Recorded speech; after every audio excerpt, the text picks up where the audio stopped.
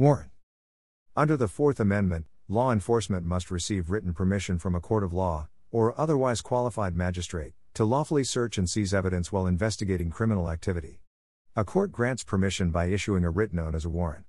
A search or seizure is generally unreasonable and unconstitutional if conducted without a valid warrant, and the police must obtain a warrant whenever practicable. Searches and seizures without a warrant are not considered unreasonable if one of the specifically established and well-delineated exceptions to the warrant requirement applies. These exceptions apply only in those exceptional circumstances in which special needs, beyond the normal need for law enforcement, make the warrant and probable cause requirement impracticable. In these situations where the warrant requirement doesn't apply, a search or seizure nonetheless must be justified by some individualized suspicion of wrongdoing. However, the U.S. Supreme Court carved out an exception to the requirement of individualized suspicion. It ruled that, in limited circumstances, where the privacy interests implicated by the search are minimal and where an important governmental interest furthered by the intrusion would be placed in jeopardy by a requirement of individualized suspicion, a search would still be reasonable.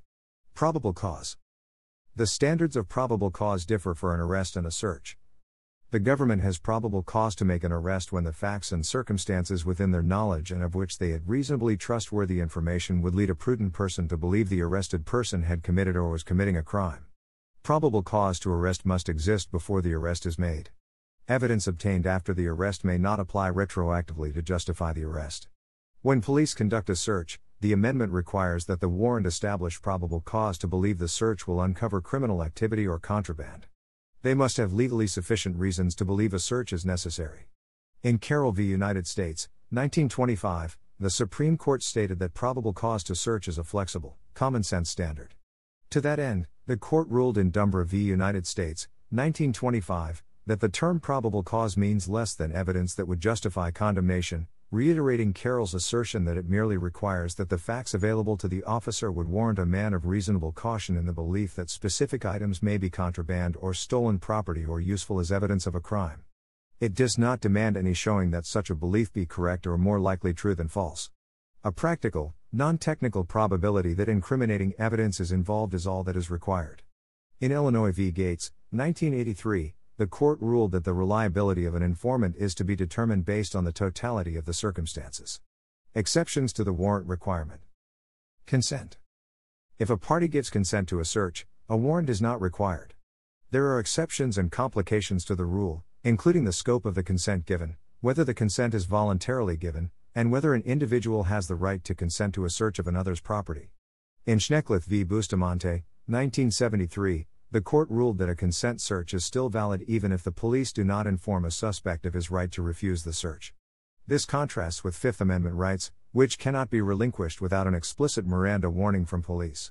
The court stated in United States v. Matlock, 1974, that a third-party co-occupant could give consent for a search without violating a suspect's Fourth Amendment rights. However, in Georgia v. Randolph, 2006, the Supreme Court ruled that when two co-occupants are both present, one consenting and the other rejecting the search of a shared residence, the police may not make a search of that residence within the consent exception to the warrant requirement. Per the court's ruling in Illinois v. Rodriguez, 1990, a consent search is still considered valid if police accept in good faith the consent of an apparent authority, even if that party is later discovered to not have authority over the property in question. A telling case on this subject is Stoner v. California, in which the court held that police officers could not rely in good faith upon the apparent authority of a hotel clerk to consent to the search of a guest's room. Plain view and open fields. According to the plain view doctrine as defined in Coolidge v. New Hampshire, 1971, if an officer is lawfully present, he may seize objects that are in plain view. However, the officer must have had probable cause to believe the objects are contraband. What's more, the criminality of the object in plain view must be obvious by its very nature. In Arizona v. Hicks, the Supreme Court held that an officer stepped beyond the plain view doctrine when he moved a turntable in order to view its serial number to confirm that the turntable was stolen. A search is a search, proclaimed the court, even if it happens to disclose nothing but the bottom of a turntable. Similarly, open fields such as pastures, open water, and woods may be searched without a warrant, on the ground that conduct occurring therein would have no reasonable expectation of privacy. The doctrine was first articulated by the court in Hester v. United States, 1924, which stated that the special protection accorded by the Fourth Amendment to the people in their persons, houses, papers, and effects is not extended to the open fields. In Oliver v. United States, 1984, the police ignored a no trespassing sign and offense, trespassed onto the suspect's land without a warrant, followed a path for hundreds of feet, and discovered a field of marijuana.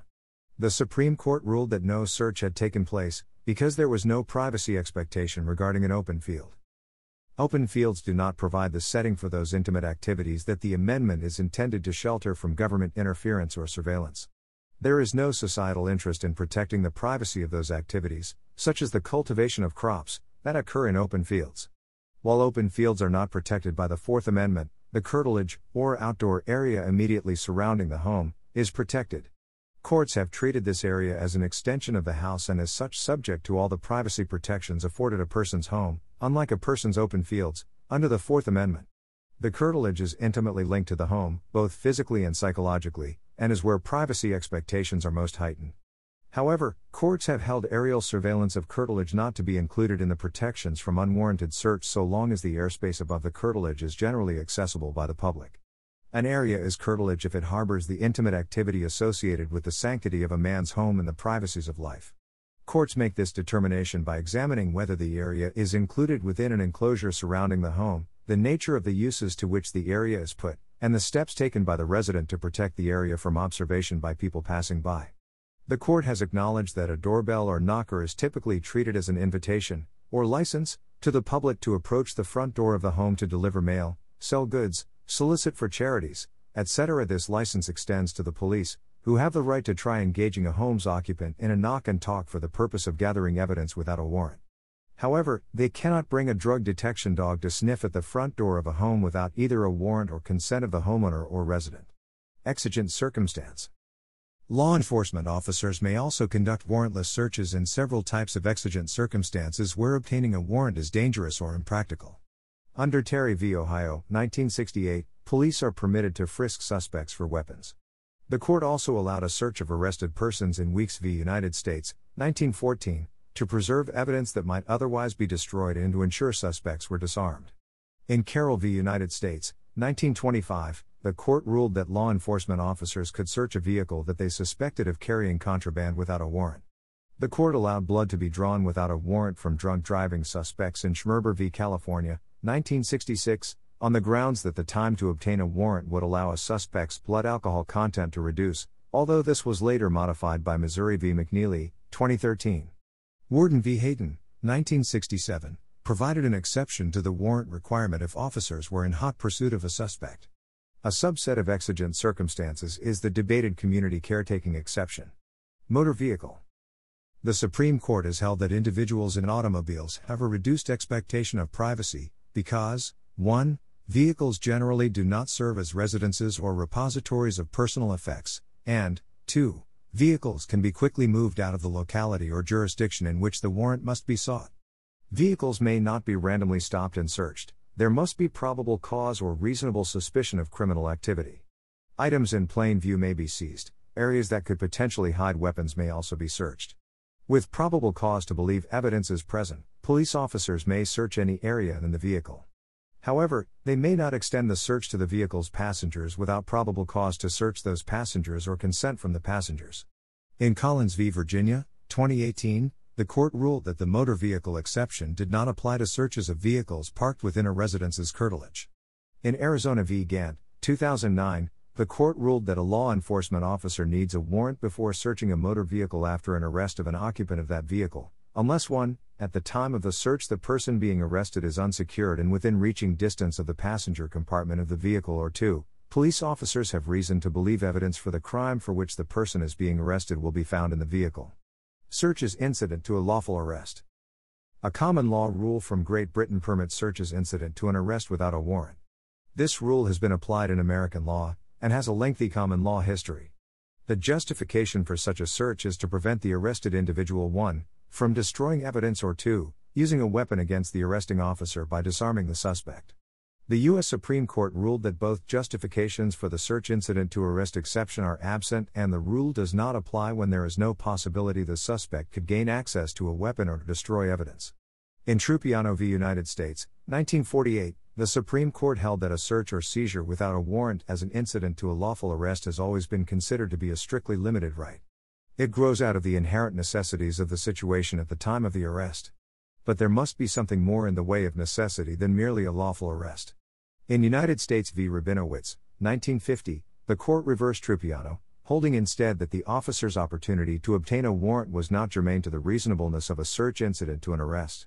Rabinowitz suggested that any area within the immediate control of the arrestee could be searched, but it did not define the term. In deciding Chimel v. California, 1969, the Supreme Court elucidated its previous decisions. It held that when an arrest is made, it is reasonable for the officer to search the arrestee for weapons and evidence. However, in Riley v. California, 2014, the Supreme Court ruled unanimously that police must obtain a warrant to search an arrestee's cellular phone. The court said that earlier Supreme Court decisions permitting searches incident to an arrest without a warrant do not apply to modern cell phones, which are now such a pervasive and insistent part of daily life that the proverbial visitor from Mars might conclude they were an important feature of human anatomy, and noted that U.S. citizens' cell phones today typically contain a digital record of nearly every aspect of their lives, from the mundane to the intimate. Border search exception. Searches conducted at the United States border or the equivalent of the border, such as an international airport, may be conducted without a warrant or probable cause subject to the border search exception. Most border searches may be conducted entirely at random, without any level of suspicion, pursuant to U.S. Customs and Border Protection Plenary Search Authority. However, searches that intrude upon a traveler's personal dignity and privacy interests, such as strip and body cavity searches, must be supported by reasonable suspicion. The U.S. Courts of Appeals for the Fourth and Ninth Circuits have ruled that information on a traveler's electronic materials, including personal files on a laptop computer, may be searched at random, without suspicion. Foreign intelligence surveillance.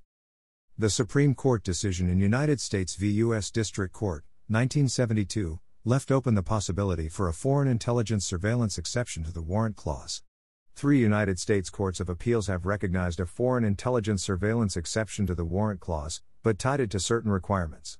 The exception to the Fourth Amendment was formally recognized by the United States Foreign Intelligence Surveillance Court of Review in its 2008 and Redirectives decision. The lower court held that a foreign intelligence exception to the Fourth Amendment's warrant requirement exists when surveillance is conducted to obtain foreign intelligence for national security purposes and is directed against foreign powers or agents of foreign powers reasonably believed to be located outside the United States. Despite the foregoing citation, the Fourth Amendment prohibitions against unreasonable searches and seizures nonetheless apply to the contents of all communications, whatever the means, because a person's private communications are akin to personal papers. Fourth Amendment reasonableness is the point at which the United States government's interest advanced by a particular search or seizure outweighs the loss of individual privacy or freedom of movement that attends the government's action. The United Supreme Court said in Board of Education v. Earls, 2002, when special needs, beyond the normal need for law enforcement, make the warrant and probable cause requirement impracticable, the reasonableness of a search is determined by balancing the nature of the intrusion on the individual's privacy against the promotion of legitimate governmental interests. Additionally, in Illinois v. Lidster, 2004, the court explained in judging reasonableness it looks to the gravity of the public concerns served by the seizure, the degree to which the seizure advances the public interest, and the severity of the interference with individual liberty. To protect the telecommunication carriers cooperating with the U.S. government from legal action, the Congress passed a bill updating the Foreign Intelligence Surveillance Act of 1978 to permit this type of surveillance. Schools and prisons. In New Jersey v. TLO, 1985, the Supreme Court ruled that searches in public schools do not require warrants, as long as the searching officers have reasonable grounds for believing the search will result in finding evidence of illegal activity. Similarly, in Sampson v. California, 2006, the court ruled that government offices may be searched for evidence of work-related misconduct by government employees on similar grounds. Searches of prison cells are subject to no restraints relating to reasonableness or probable cause. However, in Safford Unified School District v. Reading, 2009, the court ruled that school officials violated the Fourth Amendment when they strip-searched a student based only on another student's claiming to have received drugs from her. The text of this podcast is sourced from the Wikipedia Foundation under a Creative Commons Attribution, Share Alike license. The written text has been altered for voice presentation. To view the modified and original text versions, visit thelegalpages.com. The content of this podcast is presented for informational purposes only, and is not intended to be legal or professional advice. The Wikipedia Foundation is not affiliated with this podcast.